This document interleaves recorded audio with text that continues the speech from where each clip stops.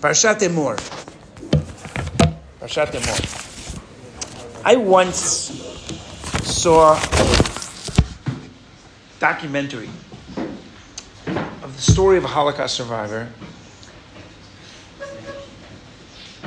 It just captivated me, and it has stayed with me.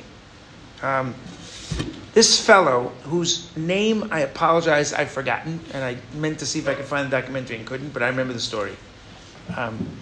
He was in a work camp.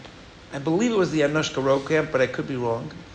And there was a particular guard named Boris, who was Ukrainian SS, and had his specialty. He could break a person apart with his baton with one flick. He prided himself on being able to break a person's bone with one flick of the baton. And for some reason, one day, he had it in for this survivor's father. And he began to break him piece by piece. And you're watching an animal literally slowly kill your dad piece by piece. He watched him break his elbow. He watched him break his knees. He watched him break him to the point that bones were sticking out of his body, and his father fainted. They woke him up with cold water, and he started up again. And eventually, he couldn't work. His elbow were broken, his knees were broken. They took him to the infirmary, and the infirmary was basically a death sentence. And 2 days later, he disappeared. They took him off, they killed him, and that was it. This fellow survived the war. And after the war, he was on a train. And he was headed to a particular place where he had heard that his brother, who had also survived, because after the war, people, survivors were crisscrossing across Europe.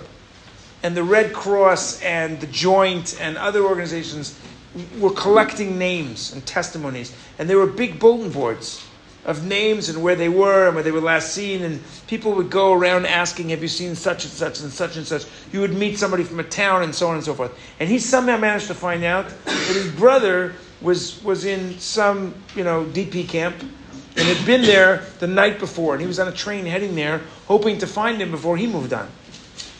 And the train stops at the station on the way to the transit camp, and he looks out the window, the doors are open, the train is idling, and he sees this guard. He sees this Boris walking down the platform. And he has this enormous struggle. Should he get out of the train, run after him, and begin to beat him? And there are many survivors on these trains. All he has to do is yell that this is an SS guard. And they'll kill him. They'll rip him to pieces. But if he does this, the train will leave. And he's afraid that if he misses this train, he'll lose his brother. So after a few moments of intense struggle, he stays on the train. He finds his brother, and he regrets this moment for the rest of his life. That this fellow is walking around, and the hardest thing for him was that this Boris was walking down the platform, and he was grinning.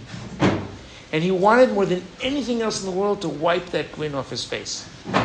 And he says that he used to lay awake at night fantasizing about how he would take his revenge on this fellow, and it ate him up. This desire for revenge. How does it affect us? Now, why do I bring this up? Because there's a fascinating mitzvah in this week's parsha. It's not the first time we find this parsha, right? But it's an interesting mitzvah. Okay? Parashat Emor. If somebody hits a person, right? Okay? He should be put to death. And if you hit an animal, if I don't like your dog and I slam him over or your cow and I slam him over the head and I crack his skull, then I'm responsible. Okay? Nefesh tachat nefesh.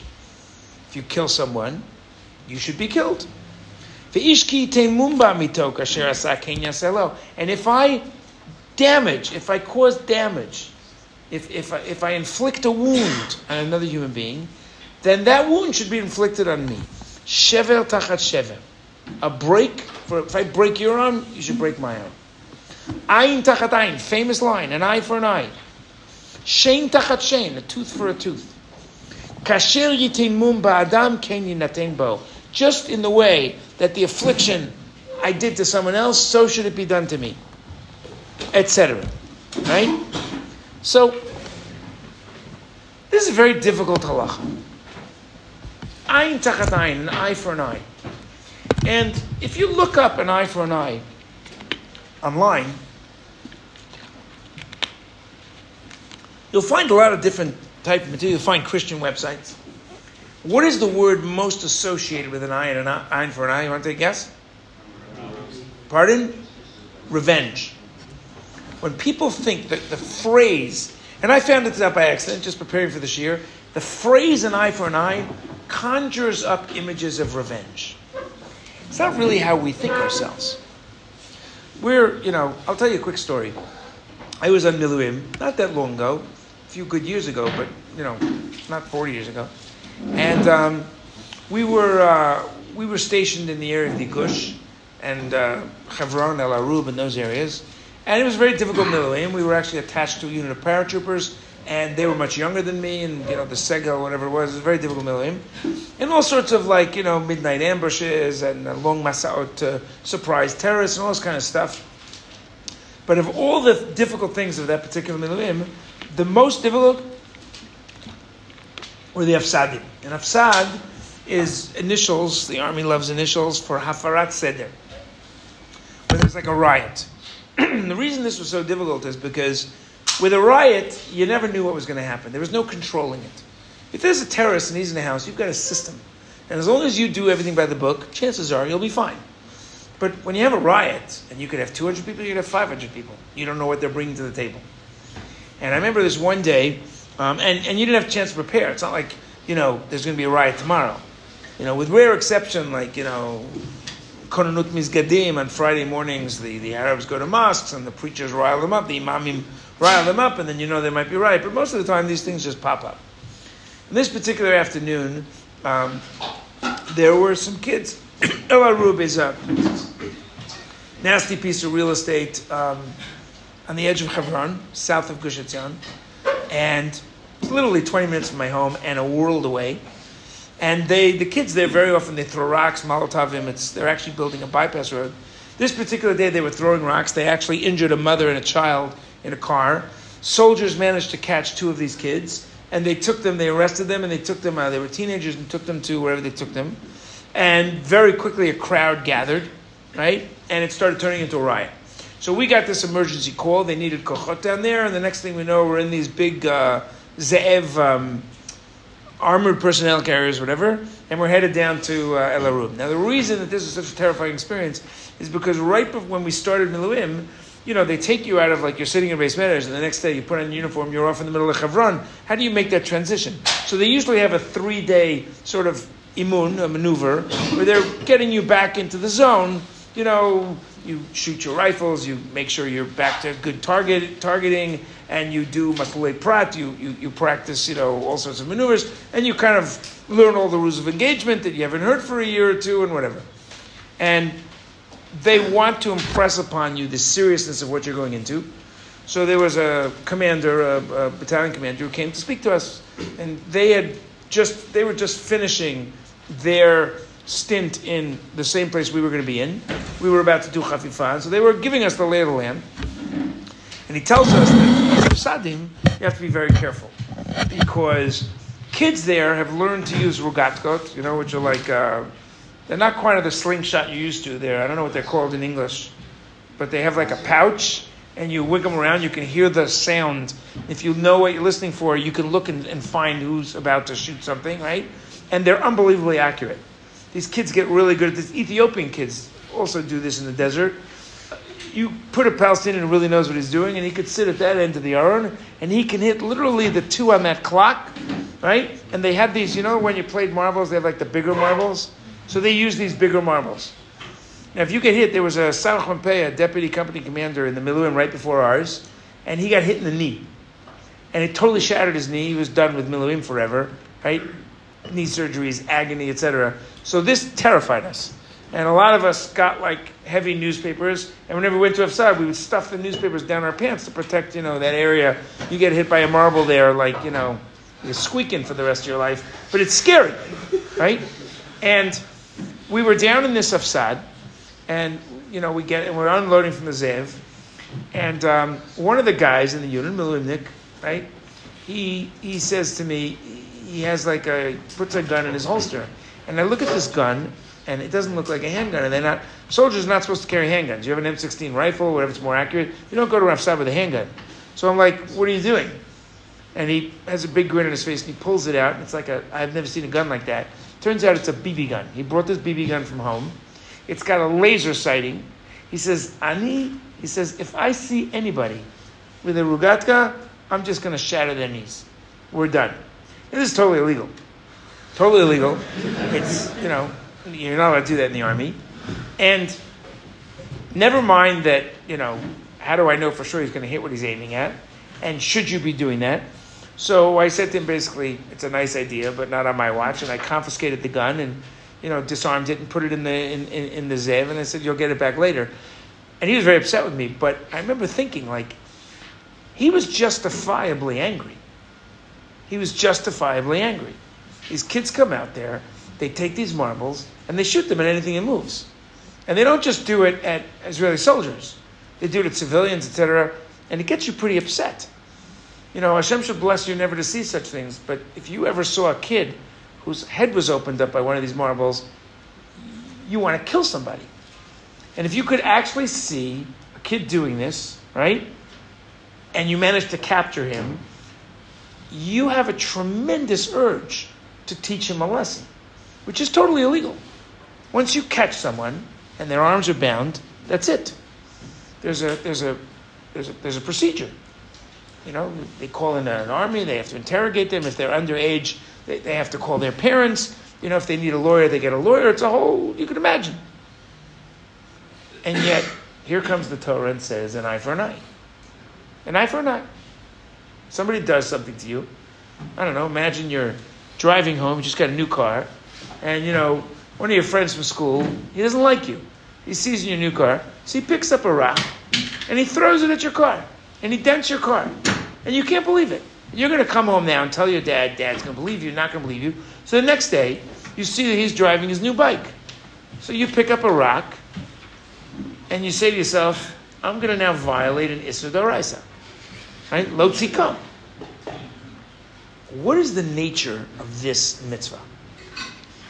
Now, the Gemara is pretty clear on this. Right?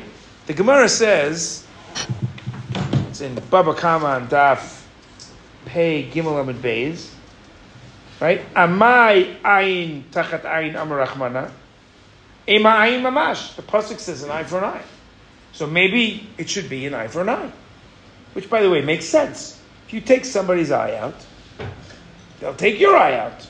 There'll be less people taking your eye out, right? Lo salkadata. Don't even imagine that that's what it could be, right?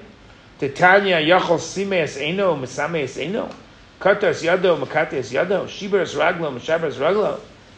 Right? If I take out your eye, and you're allowed in the Torah to take out my eye, then the Torah is basically setting up a system where justice almost cannot prevail.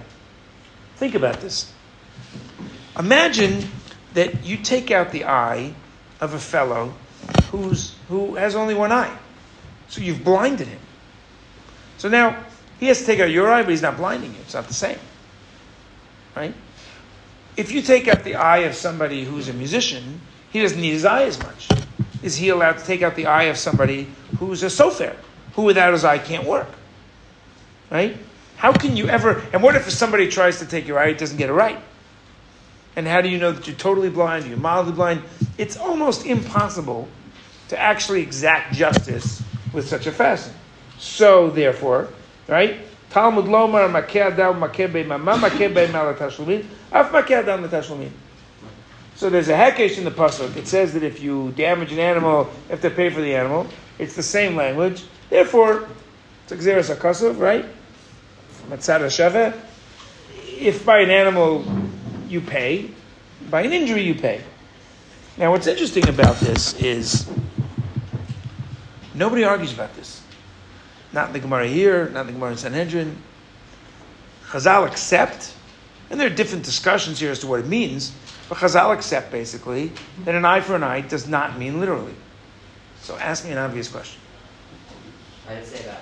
Pardon? Why would you say it then? So why does it say an eye for an eye? Why doesn't it say, if you take out someone's eye, you have to pay the value of the eye? Right? It's an obvious question. Why do we say an eye for an eye is tashlumin? By the way, the fact that no one argues on this, right? The Rambam in his Akdama L'Perush Mishnayos uses this as an example, or in his Perush Mishnayos, uses this as an example to demonstrate that this must be Allah al Moshe Sinai. To have a pasuk like that, and to have all of Chazal across 500 years of Tanaim and 300 years of Amoraim, and there's no argument, everybody accepts that this is not literal. The only question is why. Says the Rambam, says to you, this must be Allah al Moshe Sinai. Whether he has a tradition that it's Allah al Moshe Sinai, or he learns it out that way is an interesting question. Right? But we remain with this question, right?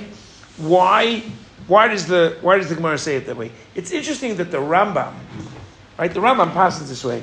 If you look in Hilchos Chovel Umazik, right, which would be where, in which sefer? Nezikin, right? Okay. Chovel Umazik. So Perak Aleph. HaChovel b'chayev v'chaverov. Somebody does bodily injury to his friend. Chayev l'shalem lo. You have to pay, and there are 5 things that you owe. Like, what does that mean? You pay the money. Nezek, tzar, ripui, shevet, poshet, right? You have to pay for the fact that he's embarrassed, that it's low to walk around with an eye. You have to pay for the fact that he's now unemployed, he loses employment. You have to pay for the pain and suffering. Goes right. There's 5 different things. It's the Gemara in Bava Kama, right? Okay. Nezek ketzad. How does this work? She'im katayat chavero raglo. If, God forbid, a person, injures his fellow, and the fellow has his, let's say, his arm or his leg amputated, right? Ro'ino tokilu eved. You have to look at this person who's now an amputee as though he's a servant. Nimkar b'shuk. Somebody who would be sold, like an Eved Ivri sold in the shuk. Kama haya yafeh. How much more would his services be worth? How much would he be able to sell himself for with an arm? And how much would he sell himself without an arm? And the difference is what you owe. It's a very empirical system. You have to pay the difference, right? So that's an interesting question. So the Rambam passes this la'alacha, that in fact this is what you have to do, right? Okay, so why don't we just say this in the pasuk, right? Why is there no full compensation? So there are actually 2 ways to look at this. There are 2 different possibilities that Chazal share with us, right? To understand sort of what the purpose is of doing this b'tashlumin, and yet having a pasuk which actually says an eye for an eye. The first one is actually based on the Rambam. What does the Rambam say? This is very interesting. First of all, what do you think? Why would the pasuk tell me an eye for an eye if it's telling me I have to pay for an eye? Right? What would you say? Do you understand the question, right? Why does the pasuk say an eye for an eye if it's really telling me I'm supposed to pay the value of an eye? Yeah? To understand the severity of the effect you had. So it's really, you should be losing an eye. Oh, can you really pay for a person's eye? Listen to the lashon of the Rambam. That's the first, right? By the way, this is one of the rare moments where the Rambam in his Mishnah Torah of Halacha has a moment of ashkafa. He wants you to understand philosophically what's behind this, which is an interesting question. Why is this in a Sefer Halacha? Because Halacha is not meant to be divorced from understanding why we do what we do. That's why the Rambam starts his entire Mishnah Torah, Hilchos Torah, which is all about our relationship with Hashem, Judaism, why we do what we do. Listen what the Rambam says.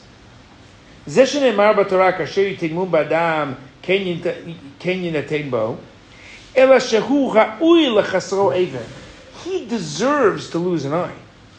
The Rambam implies that the reason it says an eye for an eye is because even though you've paid for the eye, you haven't really paid for the eye. This was really the question that almost brought the government down. The entire state was consumed by this question in the 1950s. In the 1950s, when the War of Independence ended, and the dust had settled, Israel had to begin the work of building a state. There were 650,000, some say as many as 850,000 refugees that were coming from all the Arab lands. Right? The Arabs were so frustrated with the results of the War of Independence. They took it out on the Jewish populations. And after the Holocaust, people thought in a way that we don't think of today. They suddenly realized there are 120,000 Jews in Iraq, and they could butcher them all. And the Iranians could butcher the Jews in Iran, and the Yemenites could butcher the Jews so that they took out their rage on the Jewish communities. And so by hook and crook, Operation Magic Carpet, which ran basically from 1950-51 until 1953, 850,000 Jews, secret flights, treks through the deserts, bribery, some through Europe and back, came to Israel. Now, there were 600,000 plus Jews in this country in 1948. By 1955, there were 1.4 million. They had more than doubled their population. That'd be the equivalent of 350 million people coming to America in the next 3 years. The economy would crash. Where do you put them? How do you house them? This is not a wealthy country. We just fought a war for a year and a half. So they set up tent camps all over the country. And now you have, hundreds of thousands, something like 60% unemployment. How do you deal with this? So Israel was desperate for funds. They were about to go bankrupt before even barely starting. Who came to rescue the state of Israel economically? Germany. Germany offered reparations. Germany wanted to rejoin the family of nations. And Germany did this. I don't think Germany did this out of the goodness of their hearts. I think they needed to make things right, to ever sit around the table and look at their compatriots again. And thus began a huge battle. Ben-Gurion, who was the first prime minister of Israel, his opinion was, we have bigger fish to fry. We have to build a state. We're still surrounded by Arab enemies. We have to support the army. If this is where we're going to get our money, this is where we're going to get our money. It doesn't mean we forgive them. It means that they owe us. Menachem Begin, who was the head of the opposition, was furious. And he said, not one penny. We can't take a penny from the Germans. They don't deserve being told that anything that they did is okay. And this battle went on.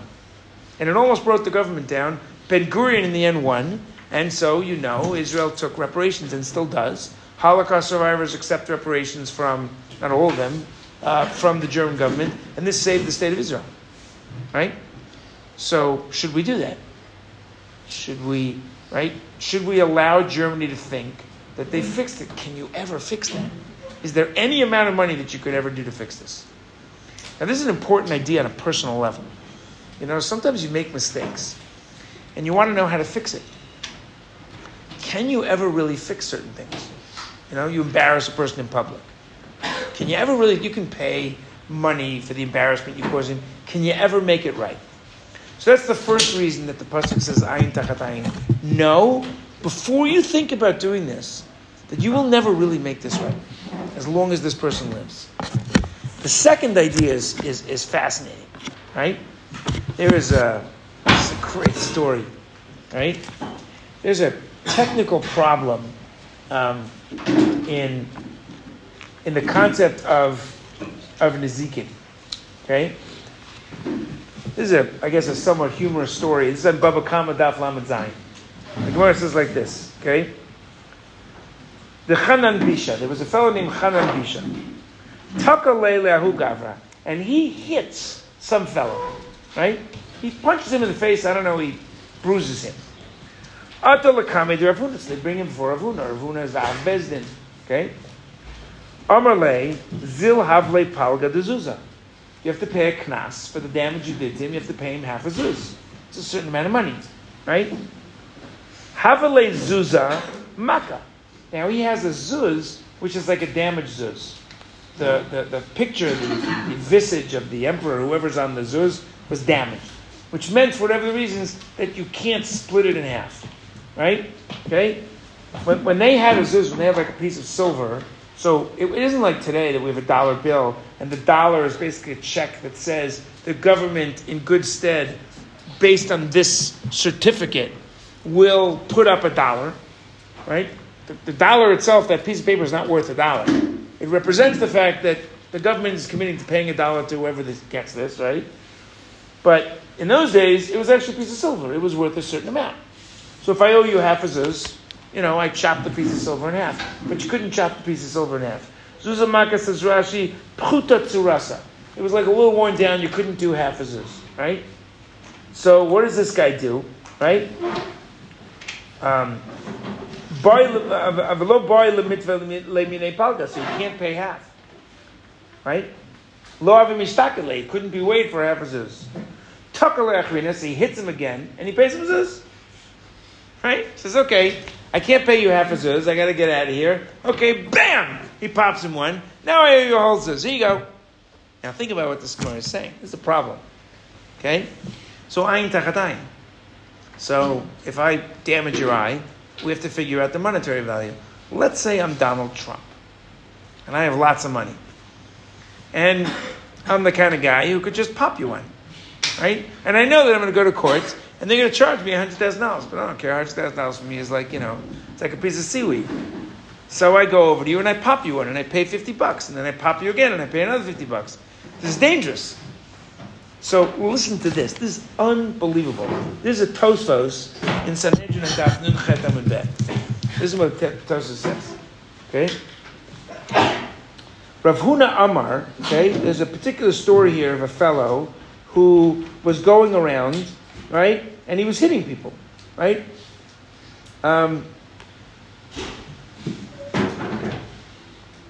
Me Adam Echad Shaya, Rashi says, Ragil Akosas Chavera. There was a guy who used to constantly hit people, right? V'kanso Bakach, and he would find him, and it wasn't working. So what does Rav Huna say? Amar Tikatsetz Yado. Cut off his hand. Now, is this literal or allegorical? Right? Shenemar v'zora mati shaber. A hand that picks itself up. In other words, an arrogant hand. You're not teaching this hand not to hit. It should be broken. Rav Huna cuts yada, and he broke his hand. How is it that he broke his hand? He cut off his hand. It's an interesting question, right? Listen to what Tosa says. Right? Yesh lomar dedinahu teha mikra darish v'zora ma. This is halacha. The Rav Huna cuts yada. Shiny hacha demuad v'ragil b'kach hayal kot be'grove dedinu b'kach v'chein yad lama ragil b'kach. If it's firecrackers, don't worry. If you see, says Tosos, Bezdin preserves for itself the possibility that a fine doesn't work. In other words, says Tosos, the reason, if we extrapolate from this Tosos, the reason the pasuk says ayin v'ayin is because at the end of the day, if a Bezdin sees that the monetary payment isn't working, it reserves the right for itself to actually take out a person's eye, to actually break a person's hand. And the fact that a person knows that a Bezdin can do that serves as a deterrent. So there are two reasons now. One is, ayin b'ayin teaches me, you should know. It should prevent me from doing this because you can really never pay him back. And the other is, this should serve as a deterrent. Now let's think about this for a minute. There are statistical studies to show that there is a lot less theft in Saudi Arabia. You know why? Because if you get caught stealing in Saudi Arabia, they cut your hand off. And it's not worth it. Right? If you live in in New Hampshire and you get caught stealing, so there's a whole legal team that'll help you, by the time you're done, you'll have a hotel room. So there's not a lot of deterrent, right? So the other possibility is that this pasuk is designed to make sure that there is a deterrent here, right? Okay? So the question then becomes, what do we learn from this? What are the deterrents that we have today to negative behavior? And can you actually create deterrents for yourself? This is interesting. So there's a book that I've quoted to you before called Atomic Habits, and he has an interesting point in there at some point. He talks about the idea that you can create sort of realities that enforce habits. So for example, let's say you decide that, you have an issue speaking Lashon Hara, right? You could create a habit that every time you speak Lashon Hara, you have to treat your whole shir to burgers. And you don't want to treat your whole shiur to burgers, so that prevents you from speaking Lashon Hara. Right? Let's say you decide that, you think about it. What did the yeshiva do?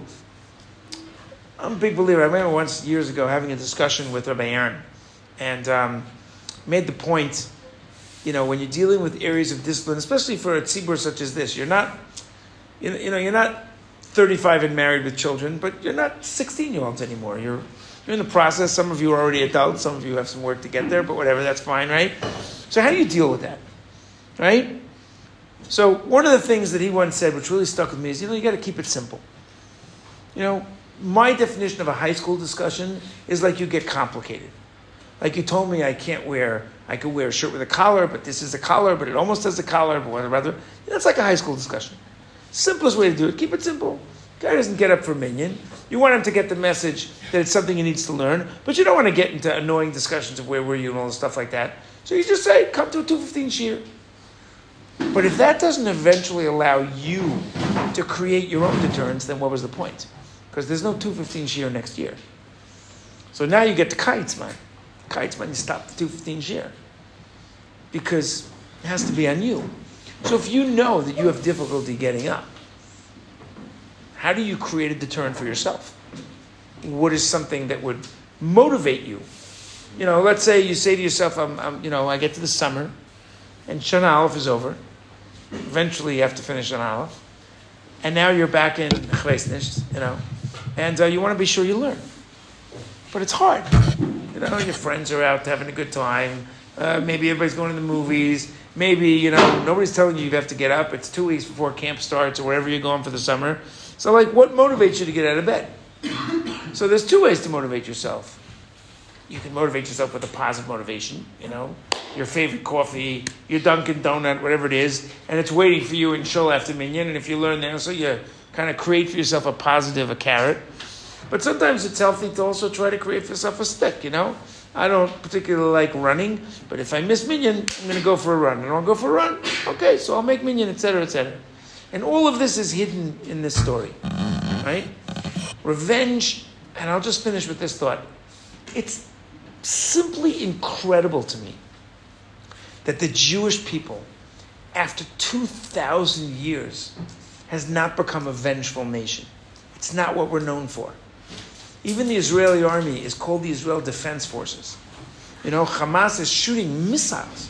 They're lobbing over explosive devices through the air to land indiscriminately amongst civilians. And Israel is trying to measure its response so that it will send a message on the one hand without, sort of exacerbating or complicating the situation or intensifying the situation to lead to a broader conflict.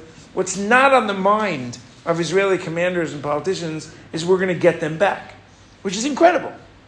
There is something to learn from this. And I believe that comes from the Torah. The Torah says you have to make it right, but it's not about getting him back. And if we can inculcate this, well, then that's a powerful idea. Something to think about on Parashat Emor.